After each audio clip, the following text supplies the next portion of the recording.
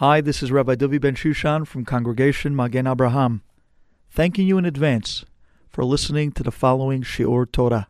I'd like to talk about the history of the gadia. Do you know that the gadia, nobody really knows where it was written or who wrote it? The gadia was actually found on a petek, written on a piece of parchment. It was found in the shul of the Baal HaRokeach. The Rokeach was from the time of the early Rishonim. The author of the gadia till today is unknown. It's something that mysteriously just showed up one day in a shul. But when the Baal HaRokeach himself began to read it, he saw that this was not any ordinary of a writing, but this was a very holy, Kabbalistic writing that was Kodesh Kodashim, the gadia itself. Like similar to Baruch She'amar, that one day was something that on a piece of parchment fell from Shamayim, and we do not have an author other than heaven of who wrote the Baruch She'amar, so too the gadia, we do not know who wrote it. It was simply found one day in the shul of Baal HaRokeach, and its author is unknown. But what we do know is it's Kodesh Kodashim. To the extent that the Chida, in the She'elot Teshuvot, in Siman Chavchet, one time there was a question asked to the Chida about somebody who made fun of the gadia. There was somebody that actually came along and thought that the gadia was just a child's story, like one of those children rhymes. And because of that, he put down the gadia. And he said, this is... and whatever he said. The people got so upset that they took this guy and they put him in cherem. They excommunicated him. They didn't let him in shul. No one would talk to him in the city. No one would do business with him. They wrote an entire she'elah teshuvah that was asking the chida if they did the right thing, or maybe they reacted too aggressive. And the chida writes back, gadia is Kodesh Kodashim. Al pi Kabbalah, all the secrets of the history of Galut and Geulah is in that piece. Not only didn't you overdo it, you didn't do enough, he writes back.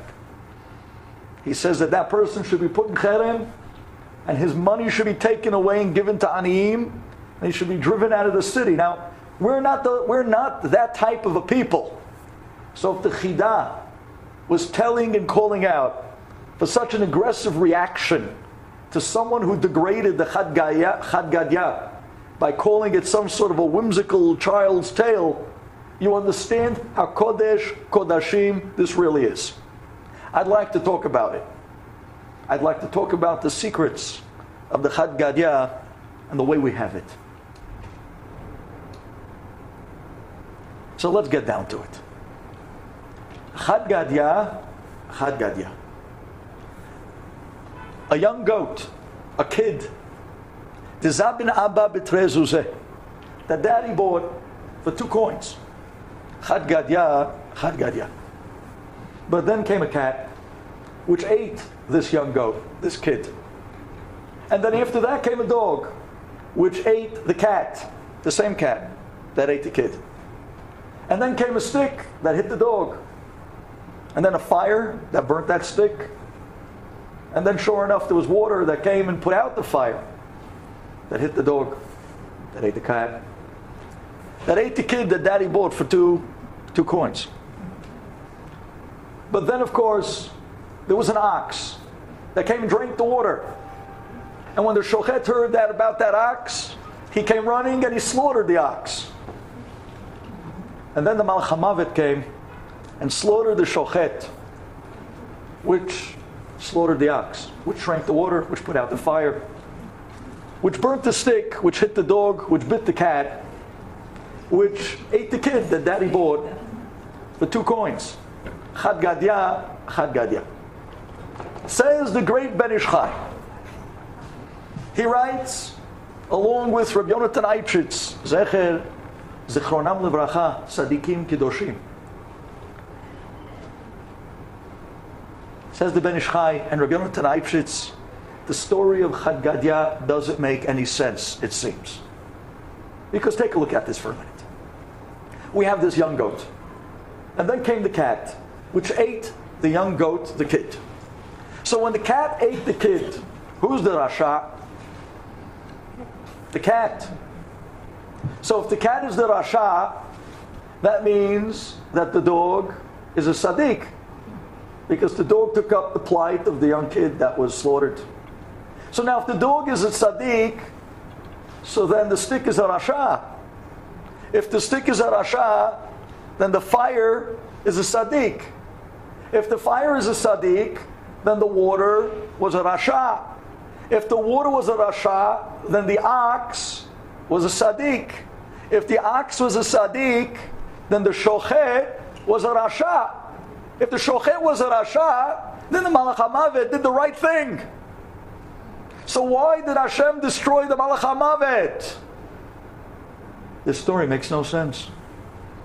So asks the Ben Ish Chai and Rabbi Yonatan Eibschitz, Zichronam Lebracha. What a question. Answers the Ben Ish Chai an amazing answer. Answers the Ben Ish Chai. You're right. The cat, when it came and it ate that kid, the cat was a Rasha. But you want to know what? There's somebody even bigger Rasha than the cat. And that was the dog. The dog went and butt into somebody else's machloket and stirred it and make it bigger than it originally was. And because of that, the cat might have been Rasha, but the dog butt into a machloket that he had no place. And therefore the dog was a much bigger Rasha. And that's why the stick came and hit it. Why are you butting in? The stick was a Sadiq. Oh, but then the fire came, the fire of machloket, to burn up the stick because it wanted the machloket to get much greater. But then came the water that cooled down the fires, that cooled down the machloket, and tried to stop it. Oh, but then came the ox, which is always that one person that wanted to bully through and take a side. So then came the shochet to say enough. I'm ending this. And at that moment came the one that started all of the commotion in the first place. The Malach HaMavet, the Satan, who he gets no greater pleasure in the world than instigating fights in the first place. And stop the shochet from trying to put finally an end to what he stirred up all along. And that's why Hashem came and finally got rid of the source of machloket in Klal Yisrael forever. He got rid of that Satan. He got rid of the machloket. Finally. Wow. Now it's a new story. Now the story makes sense. But what does this have to do with the Haggadah? How does this fit into Yetziat Mitzrayim? What does it have to do with the night of Pesach? Answers the Ben Ish Chai, it has all to do. And I'll tell you why. Answers the Ben Ish Chai, because the Egyptians, they came along and they announced and they tried to get out of the same foolish style of excuses, no different than the Nazis, Yemach Shemam, in the Nuremberg trials right after World War II. What did the Nazis say in front of that tribunal in Europe in the Nuremberg trials when they were put to the wall, when they were facing their war crimes? Do you know what every single one of those Nazis said? It wasn't our fault. We were following orders. This has nothing to do with us. What did we do wrong? We were part of an army. We were part of a people. We were at war. War has its ups and downs. And these were prisoners of war. All we did was follow orders. You're going to punish us? The Ben Ish Chai says, and he brings a midrash, that the Egyptians came and tried to give the same excuse. Hashem, what do you want from us? Why are you giving us makot? Why are you coming down on us? We were just doing your words. We were doing your will. Weren't you the one that told Abraham Avinu that your people, the people of Abraham, the people of Abraham, Yitzhak, Yaakov, that they're going to be destined for 400 years to go down to a land, to go into slavery, a bitter slavery. And then finally they'll be let out, bitter chush gadol. All we did, God, was carry out your command. You brought us the people. We supplied the bitter, bitter slavery. And sure enough, we let them out at the time that you wanted them out. What do you want from us? So said the Egyptians. Says Borei Olam, did I say Egypt? Did anybody say Egypt? Hashem said, all I told Abraham Avinu was that they're going to be destined to go down to a land. At that moment, it could have been any country in the world. I could have taken them to any place to go through those prophetic words that God told Abraham Avinu. But Egypt, you volunteered. You stuck your nose into somebody else's business. This had nothing to do with you. You were like the dog that jumped in a place that you were not invited, in a place that you had no place. And because of that, Mitzrayim, gadia, is the answer to the Haggadah. It's the answer to Egypt. The whole story that was told, the entire night speaking about the praises and the miracles and how Hashem came down on Egypt with a Yad Hazaka and Zroa Nituya. And do you know how that was justified? Because you, Egypt, you stuck your nose into something that you had no place. Gadia. What a beautiful concept. However, ladies, today I'd like to attempt to go into a little bit of a deeper idea, something that I heard from Rabbi Gladstein. I'd like to share with you a beautiful idea in the name of the great Reb Chaim Kanievsky Shalita. Shem should send him arichut yamim v'shanim. And when you begin to look at this idea, it's something that's so hard-hitting, especially for a Jew in America today. Says the great Reb Chaim Kanievsky, a whimsical child's rhyme? Hardly. Gadia, says Reb Chaim in his Sefer, Ta'am HaDikra. This story is the secrets of the Jewish people, history, galut, and redemption. And all the secrets are embedded in this cryptic code, in the characters of gadia. Said Reb Chaim, let me explain to you what I mean. When we open up in Tehillim, we take a look. We see in Tehillim the very famous pasuk, Lam natseach b'niginot al hasheminit mizmor leDavid. Al hasheminit. What exactly is David HaMelech singing about the sheminit? Something of the number 8. Says the Midrash, it's the Midrash Shachor Tov.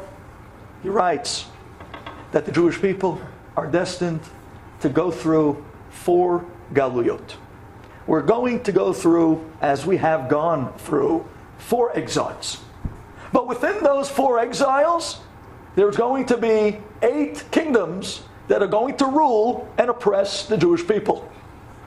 And each exile, there's going to be a partnership of 2 kingdoms that's going to be the superpowers ruling the world and oppressing Jews throughout that exile. And who are they? Says the Midrash Shachor Tov, the first exile.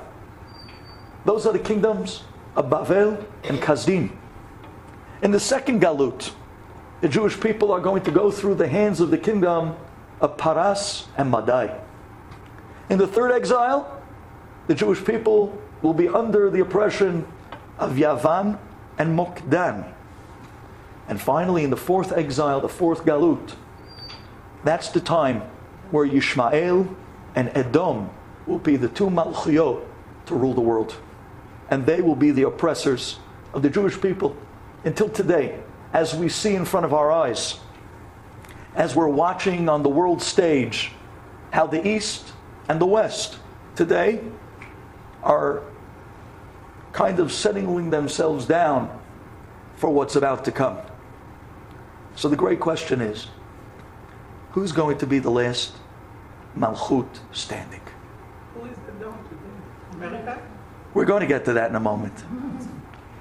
The last one is what? Edom and what? Ishmael and Edom. They're going to be the two Malchuyot in the fourth exile, in the exile we're currently in now. The question is, who is going to be the last one standing? Ishmael or Edom? We understand that there's going to be a great war of Gog and Magog. And in that war, the way we're understanding now, the way we understand from the great Reb Chaim, is that war is going to come down to Ishmael and Edom, or in modern day terms, East against West. And as we're looking in the world today, we're watching this happen. We're literally watching the East and the West group together and take sides. So who is going to be the last one standing? Says Reb Chaim that the answer to the secret of history and to the Ga'alut and Ge'ulah question is embedded in this cryptic code in gadia. He wants to say like this. When you look at the Midrash, this Midrash Shachor Tov, and it describes to you exactly the 8 kingdoms in those 4 Galuyot. It gives you a seder and an order of their existence. First is going to come Bavel, and then Kasdim. That's Galut 1. Then is going to come Paras, and then Madai. Then is going to come Yavan, and then Mokdan. And then is going to come Yishmael, and then Edom.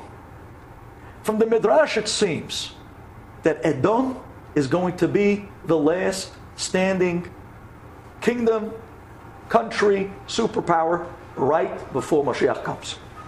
However, only in the Midrash it seems that way.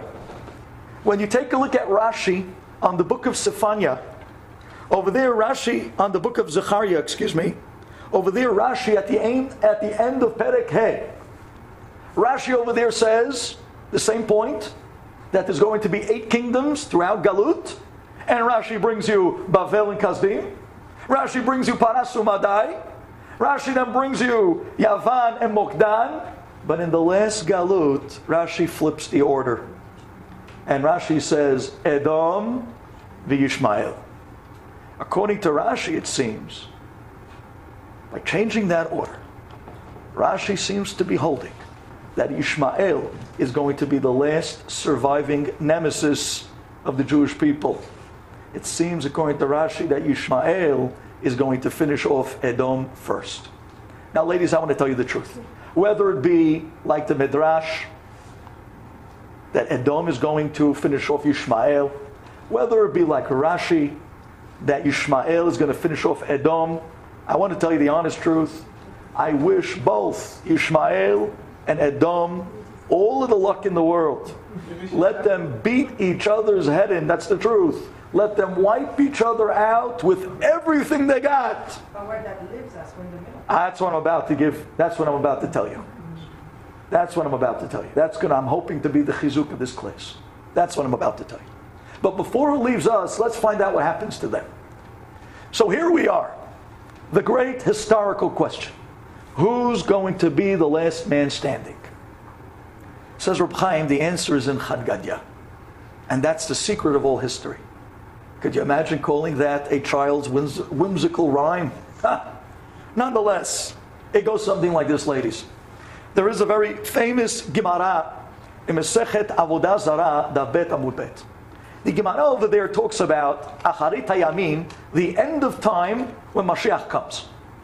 And it's at that time that the Gemara goes through a whole dialogue of Hashem turning to the Goyim of the world. And Hashem says to all the nations, it's now time for me to give out reward to all those that helped the Jewish people. Who comes running first from all the nations of the world? Says the Gemara, Malchut Rome. Rome comes running and says, Hashem, we deserve all the reward. Hashem says, why do you deserve reward? What do you mean? We build bridges. We went and built bathhouses. We went and built marketplaces. We built malls. And everything we did We did it just for the Jewish people. Hashem says, Tipshim atem. You're fools. Everything you did only for yourselves. You went and built bridges only for easy pass. You went and you built your own spas, that was only for your own pleasures. And the marketplaces and the malls, that you did only for yourselves. Everything you did was only for you. It's very interesting, Hashem calls them tipshim. That means a fool. Wouldn't it have been more proper if Hashem would have called them shakranim, liars? I mean, they're lying. They said they did it for us. Really, they didn't do it for us. Why does Hashem call them tipshim? And the answer that all the Baalei Musar give is that in truth, little did they know, they actually really were doing it all for us. Everything that happens in the world only happens to benefit the Jewish people. The reason why they built those bridges is that we can have rabbis coming from Lakewood to Brooklyn to teach Torah. The reason why they make marketplaces, so that we can go out and buy beautiful new clothing for a Pesach that's coming up. And it's on Hashem's cheshbon. So go and swipe. Don't worry about it. The reason why everything, they didn't know this. Even the farmer out in Idaho, the reason why he gets his potatoes is because one day there's a Jew that's going to have some benefit from that which he just harvested. Nothing in the world can exist if it doesn't have some brilliant connection back to Jewish people, even in a far-fetched way, or else it has no existence in this world. So Hashem did not call them liars, because in truth, Hashem put the ideas in their heads to do everything they did really for us, but that wasn't their intention. And therefore, if your intention wasn't for them, but rather your intent was for yourselves, you don't deserve any reward. With that, the Romans back off. Says the Gemara, there's another nation that steps up to the microphone. Borei Olam, we deserve reward. Which nation is that? Malchut Paras. Paras says, everything we did for the Jewish people, so that they may learn Torah. Hashem says, what did you do for them? We went and we built bridges. Oh, here we go again. We went and we built bridges. We went and we built marketplaces. We went and we built and we've done and did and so on and so forth. Every Persian rug was weaved with a Jew in mind. They're the only ones that can afford them. No, nonetheless. But everything we've done was only for the Jewish people. Hashem says, Tipshim atem. Here we go again. You're fools. Everything you did, Parsim, you did for yourselves. You did not do for the Jewish people. And because of that, you get no reward. Now this is a famous Gemara that everybody knows about. But what they don't, or maybe some have not had yet the patience to scroll down to the end of the page. At the end of the Gemara, the part that everyone forgets to give over is that the Gemara asks, from 70 nations in the world, how come the Gemara only mentions 2? It only mentions Rome, and it only mentions Paras. That's it. Nobody else came to ask reward from God for something they did for a Jew. 70 nations, only 2 speak. Answer, the Gemara asks this question. Answers the Gemara, do you know why these 2 nations are highlighted in the conversation with Hashem? Because these 2 nations are going to be the 2 Malchuyot left at the time when Mashiach comes. They're going to be the 2 ones around. They're going to be the 2 ones ruling at the time when Mashiach comes. And that's why they'll be the 2 at that time to speak and ask God for reward. So it's very clear that these 2 nations, Malchut Rom and Paras, says Reb Chaim, Malchut Rom. That's what we call today America, the European countries, and the West. And Paras, which today, says Reb Chaim, is not the old Malchut of Paras. That old Persian kingdom today doesn't really exist. The Iran of today, the Iraq of today, is not the old Paras. There was a certain period in history that the Arabs came in and infiltrated Persia and completely took her over. And now Paras became synonymous with Ishmael. So today, says Reb Chaim, Paras is the entire Middle East. Paras today is Saudi Arabia, Syria, Lebanon, Jordan, Iran, Iraq, Egypt. What we call today the Middle East, today is Malchut Paras.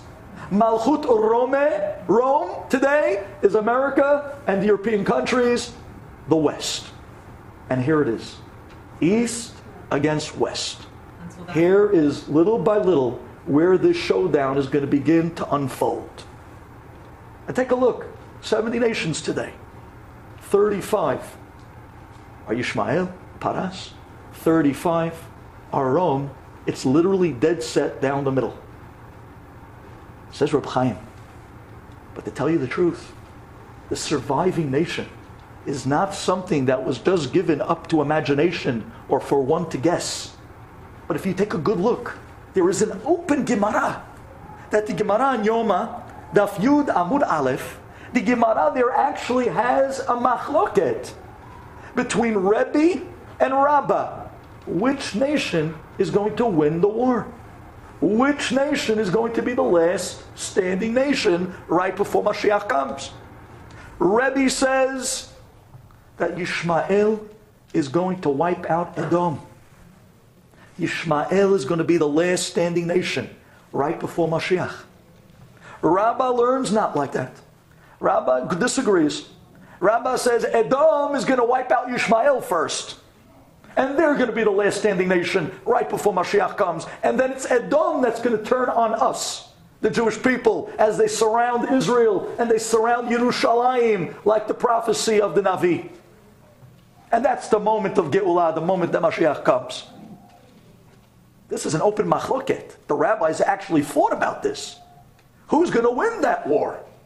Paras against Rome. East against West. Gog and Magog. Who's the last standing nation? In that is a machloket between the rabbis. Nonetheless, ladies, says Reb Chaim, I believe that we need a psak halacha.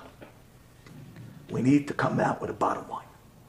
Says Reb Chaim, I believe that the gadia is the answer to this tremendous question. Who is it? Who is going to win this war? Says Reb Chaim, let's analyze the gadia. Let's find out who these characters are in the incredible story of gadia. Says Reb Chaim, well, before we analyze, we have to point out a very important point.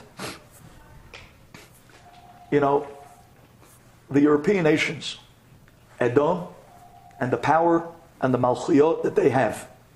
You know where their power comes from? The power of Rome, Edom, and Esav, believe it or not, comes from us.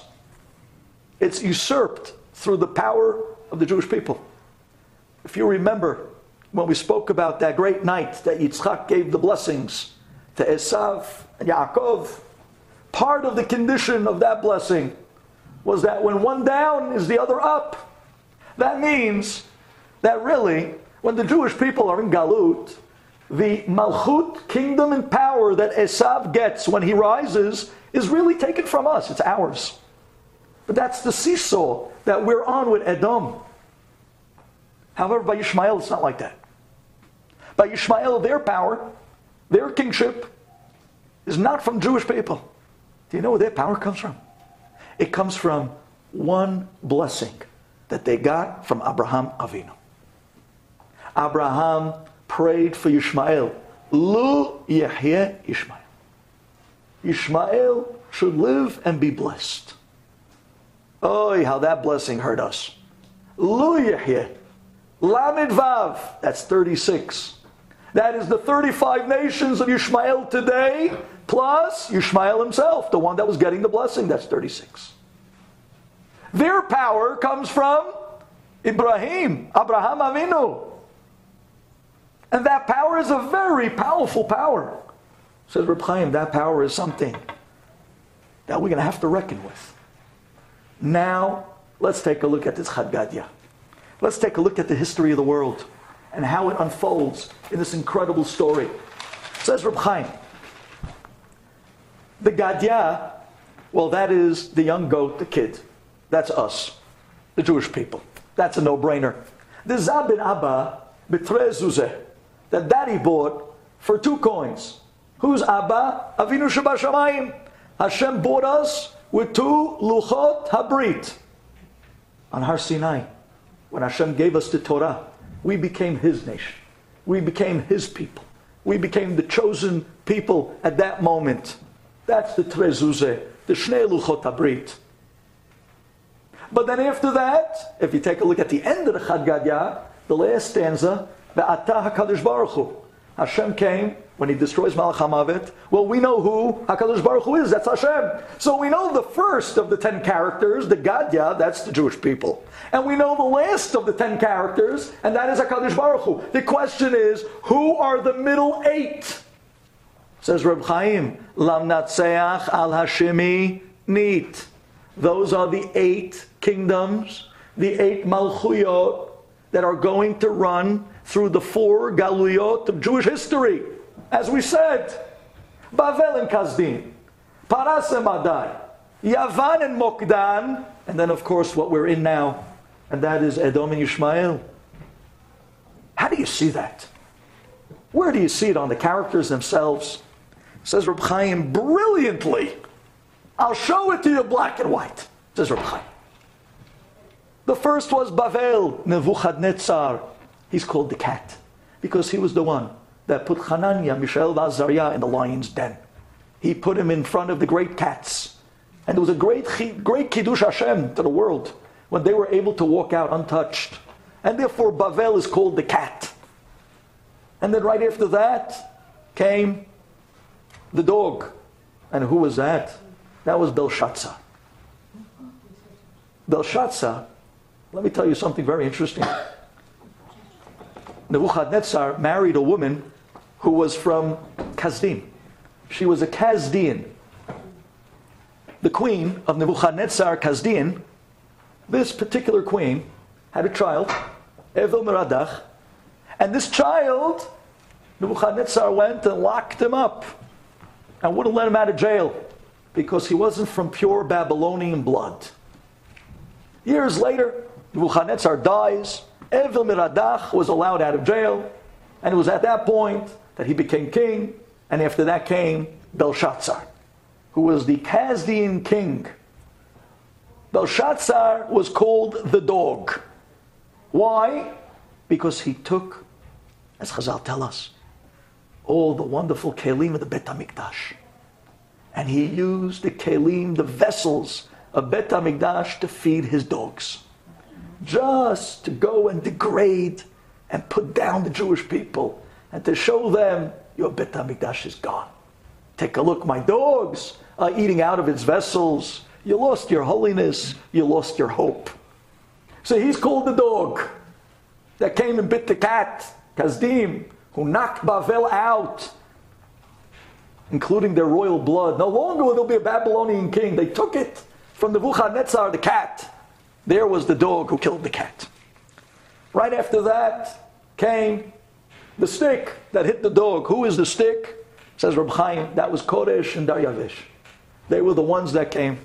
And they took a stick, which happened to have been one of the arms of the menorah Hazahav.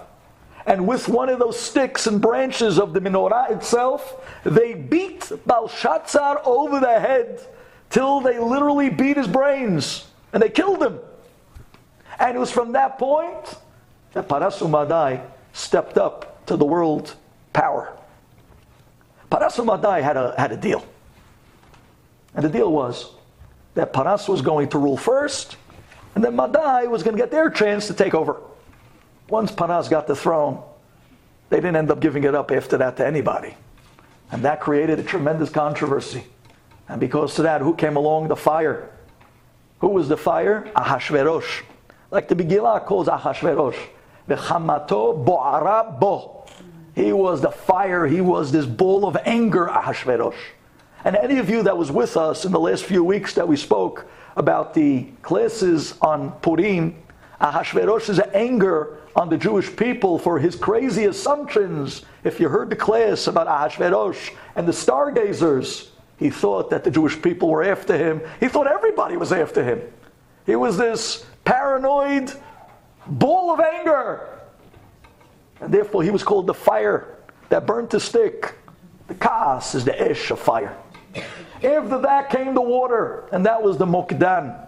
Alexander the Great. He was from Mokdan. The reason why they're called water is because that began that very illicit and immoral culture that was going to later on be called Greece. The Mokdanim, Alexander Mokdan, they were very handsome people, but their arayot was so terrible. And what they introduced to the world in a tum'ah way of arayot, they were referred to as water because they were literally bathed in arayot. And because of that, they were called water, as if they were marinated in immorality. They came and put out the fire. They came and they got rid of Ahasuerus, and they took over the world from Paras Umadai, Mokdan. After Mokdan came Yavan. After the water came the ox. Why is Yavan called an ox? Because it was Yavan in the time of Chanukah that made us write Kitvu lachem al karnei ashor she'en lachem chelek be'elokei Yisrael. If you remember that famous story of that they made us write on the horns of the ox. And one of the pshatim why they used to make them write it on the horn of the ox, because in those years that was the old baby bottles. They used to fill up the horn with the milk or the food, and they would cut a hole at the end for the child to suckle on. And they wanted the little infants already to start looking at the apikorsut. So they were called the ox. Kitvu lachem al keren hashor she'en lachem chelek be'elokei Yisrael. That's why Yavan was called the ox. And then right after Yavan, well, then came the shochet. Now here's the $1 million question. Because whoever the shochet is going to be, the Malchamavet is going to be the last standing nation. Hitler. Well, you're right about that. You're absolutely right. Hitler already was a shochet. That's very evident to all. But this goes back before even Hitler. Says Reb Chaim, the shochet is Rome. The shochet is Rome. The shochet is Esav. The shochet is Amalek. You're right. It is. Michelle, you're right. But the Gemara says it before Hitler came along. The Gemara calls the Romans shochatim. Because they are shochet, Talmidei Chachamim. They were the ones that did the Asara Haruge Malchut. They were the ones that slaughtered Rabbi Akiva, Rabbi Shmuel Kohen Gadol, all the greatest 10 rabbis, maybe of history. The Romans slaughtered, but in such a horrible way, as we read every year on Tisha B'Av, as some of us read even on Yom Kippur, how they destroyed and slaughtered these great rabbis. The Romans are the shohatim. And because of that, says Reb Chaim, the Malach HaMavet is Paras. It's Yishmael. And says Reb Chaim, I'll prove it to you. What description does the Torah give to Yishmael? Pere Adam. What does that mean, Pere Adam? Simple. Pere, there's nothing simple about this guy. Pere Adam, listen to this. The Midrash over there writes, as he brings, Pere Adam. Every other nation in the world, their conquest, their thirst is for power and money. When they attack, power and money. Everyone except Ishmael. He has money. He doesn't need your money. And he's not interested in the power of kavod. He's about jihad. Pere Adam. He's about training young 12-year-olds on video to go and chop and decapitate and slaughter people. That's Ishmael. Pere Adam, they're after man itself. Not after power, not after money, they're after life.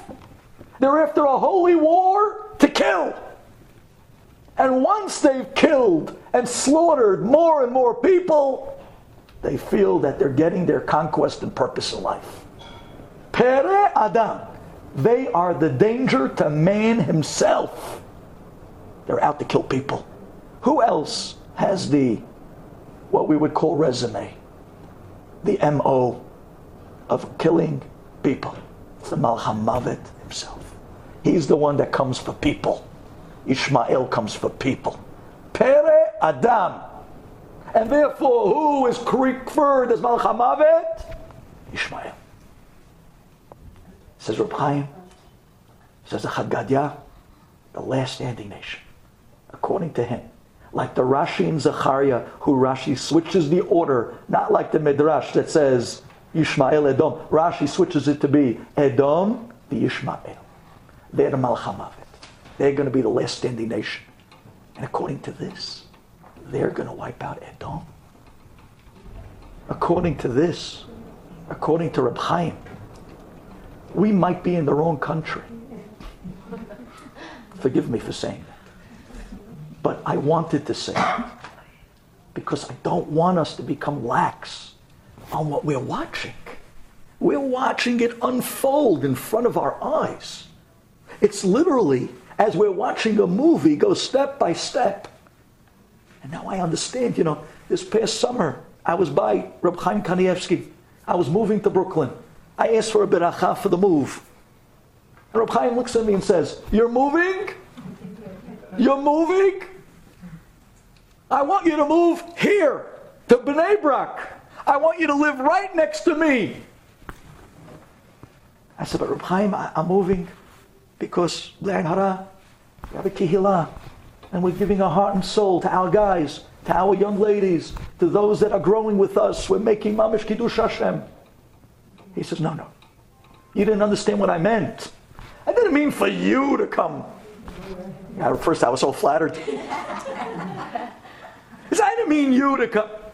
I'm giving you a beracha that you will be able to come with your entire kehillah to Eretz Yisrael the right time.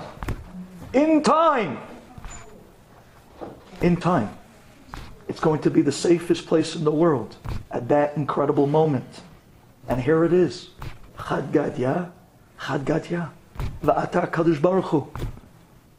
Hashem's going to come and destroy the Malcham Mavet, who destroyed Edom, who ended up destroying Yavan, who ended up destroying, who came before Yavan?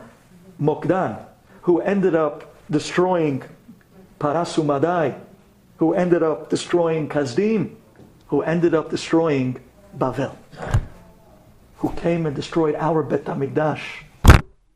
Us, the young kid, the gadia that was bought for 2 zuzeh, for the 2 luchot habrit. Chad gadia. And says Reb Chaim, if you need one more proof, I'll give it to you. And we'll call the class because I know I'm over my time. Says Reb Chaim, take a good look in the Bal HaTurim at the end of Parshat Vayera. At the end of Parshat Vayera, it goes in length to describe all the princes of Yishmael. Over there, the Bal HaTurim says on the last words of the parasha, Al Pnei Kol Echav Nafa. Says the Bal HaTurim, right after that pasuk, describing the princes of Yishmael, Al Pnei Kol Echav Nafal, starts the next parasha, Ele Toldot Yitzchak ben Avraham. Says the Bal HaTurim, why did the Torah put these 2 psukim together? The princes of Yishmael with the children of Abraham and Yitzchak. Says the Bal HaTurim, because Yishmael is going to be the last nation till the moment of Mashiach. They're going to be the ones that Al Pnei Kol Echav Nafal. They're going to fall right at the last moment of Mashiach upon the entry of Ele Bnei Yitzchak ben Avraham. That's the moment that Mashiach is going to come. That's the moment that the Jewish people will finally get the redemption that we've been waiting 2,000 years of Galut for. That's going to be the great moment in time. Says Reb Chaim, take a look. The Bal HaTurim is telling us exactly what we brought from the Chad Gadia. So ladies, What's the point of this class? You might be thinking. Rabbi, you trying to give me white hairs? Well, what's the point of this class? I'll tell you what the point of this class is. The point of this class is Va'ata HaKadosh Baruch Hu V'ikata Malach HaMavet.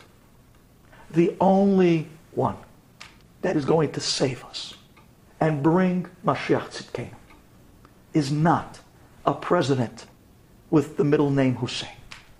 It is not going to be a country that we're sitting behind thinking like other Jews once thought in other countries.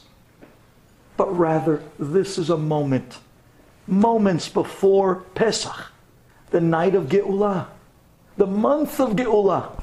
But it also screams, Chad gadia, Chad gadia. We're down to the last two characters. Open our eyes. Don't be foolish. Don't have this complacency, thinking that everything is fine and dandy. Don't get too comfortable. Now's the time for change. And we're getting the wake-up calls. And we're feeling the squeeze. We're feeling, God forbid, we should never know, but the tragedies and everything that we're going through. And all this is piecing together as we watch the news day after day. Another country falls. Another thing happens. Another country is hit by terrorism. Another country has an ISIS situation. What's going on? What's going on? Now you know what's going on. Now we see, says Reb Chaim, very clear. The moments are only moments away. But now's the time to react. Now's the time to take upon ourselves, our families. We need to get ready for a great Geulah Be'ezat Hashem. Who knows? Maybe it could be this year. Maybe this could be that last Pesach. The last Pesach in Galut. That we could be Zocheh to finally see it. And it should go quick. Like this, we can watch it. And we could be able to see the Geulah in its beauty and its greatness. We can bring a Korban Pesach this year. It can happen, and it will happen.